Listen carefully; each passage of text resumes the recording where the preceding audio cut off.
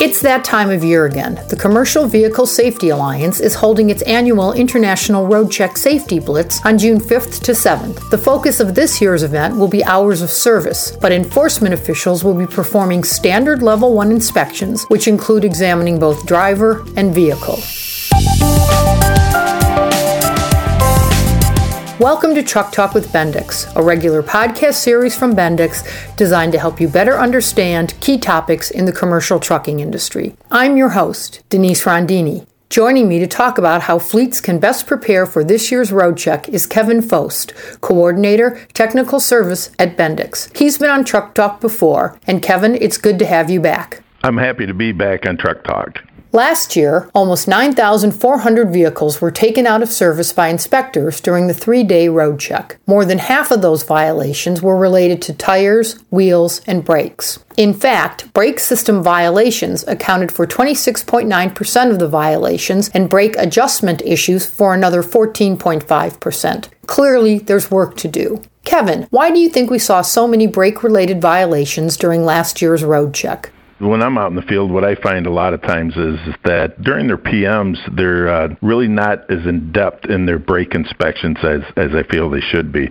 I've watched a lot of people go down and go underneath the trucks. They look at parts, but they don't check brake strokes during their inspections. And that's a major contributor to a lot of the out-of-adjustment stuff. And when you have brake strokes out of adjustment, it's not always a slack adjuster. It could be some other component in the brake assembly. What things should a driver or technician look for when doing a visual inspection of the braking system? So what a driver can do during his pre-trip and post-trip inspections is that when he walks around the truck, he can actually visually look at where the slack adjusters are when they're applied. You can look at clevis pins. You're looking for any loose or hanging parts. You can look at the brake chambers to make sure that they're all in good condition and there's no damage to them. That's what a driver's going to do during his pre-trip and post-trips. The other thing he's going to listen for is air system leaks. What a mechanic or a technician can do for visual inspections, when he slides underneath the truck to do any kind of work, he can visually look into the wheel ends and look at brake shoes to make sure that all the friction is in contact with the drums. They're all in one piece. There's no broken parts. So that's what a technician can do during his visual inspections. He also looks at clevis pins and cams and cam brackets to make sure they're not broken and chambers for any damage. The driver's not the only one responsible for seeing that brakes are in good operating condition. Technicians can do their part as well. What role does preventive maintenance play in brake health? So it's like anything else in health. I mean, preventive maintenance is when you, let's say they're going down to grease any part of the truck. The preventive maintenance is make sure that everything's properly greased. Slack adjusters are properly greased. Cam tubes are properly greased. The brake shoes are properly inspected. There is no loose bushings. They also need to check bushings. They check clevis pins for looseness or wore out. Look for chambers that are loose on the mounting brackets, on the cam brackets. That's all preventive maintenance. It's stuff that is out visual that you can repair before it goes back onto the road and is caught in a violation at a CVSA inspection. Once the truck is in the shop, what should a technician include in a brake system inspection? So the technician should include in the brake inspection is brake stroke.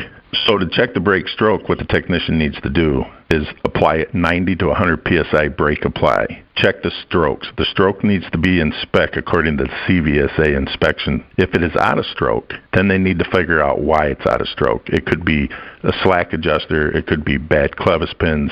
It could be broken parts inside the brake assembly itself. If it's within the spec of the CVSA, then the technician can continue on with his inspection. If a technician determines that the friction material on a brake needs to be replaced, what things do they need to keep in mind when selecting replacement friction material? So the biggest thing that they need to keep in mind is when they remove that material, that they replace with like the same kind of material, the OEM spec. So if you have a truck that you're replacing the brakes from OEM, they really need to replace with the same material. If you replace with a different material, you can get different braking torque outputs. So it's kind of a problem for stopping distance. So the biggest thing for what they need to do is make sure that the brake material is the same as what they've removed. If a reman brake drum shoe is going to be used, what question should the technician be asking about it? One of the things the technician needs to make sure is the friction OEM spec.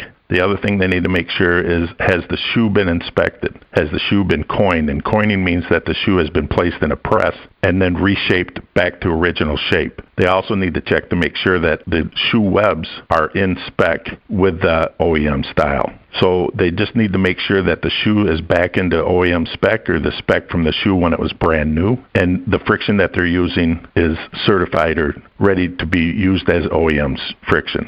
I've been speaking with Kevin Fost, Coordinator, Technical Service at Bendix. Kevin, great speaking with you. Thank you very much. I appreciate it. Subscribe to this podcast on Apple Podcasts, Stitcher, or Google Play and discover how Bendix Solutions can help you improve performance, increase safety, and lower your total cost of ownership. You can also log on to knowledge-dock.com. That's knowledge-dock.com, where you can learn more about Bendix products and hear previous episodes of this podcast. I'm Denise Rondini, and thank you for joining us for Truck Talk with Bendix.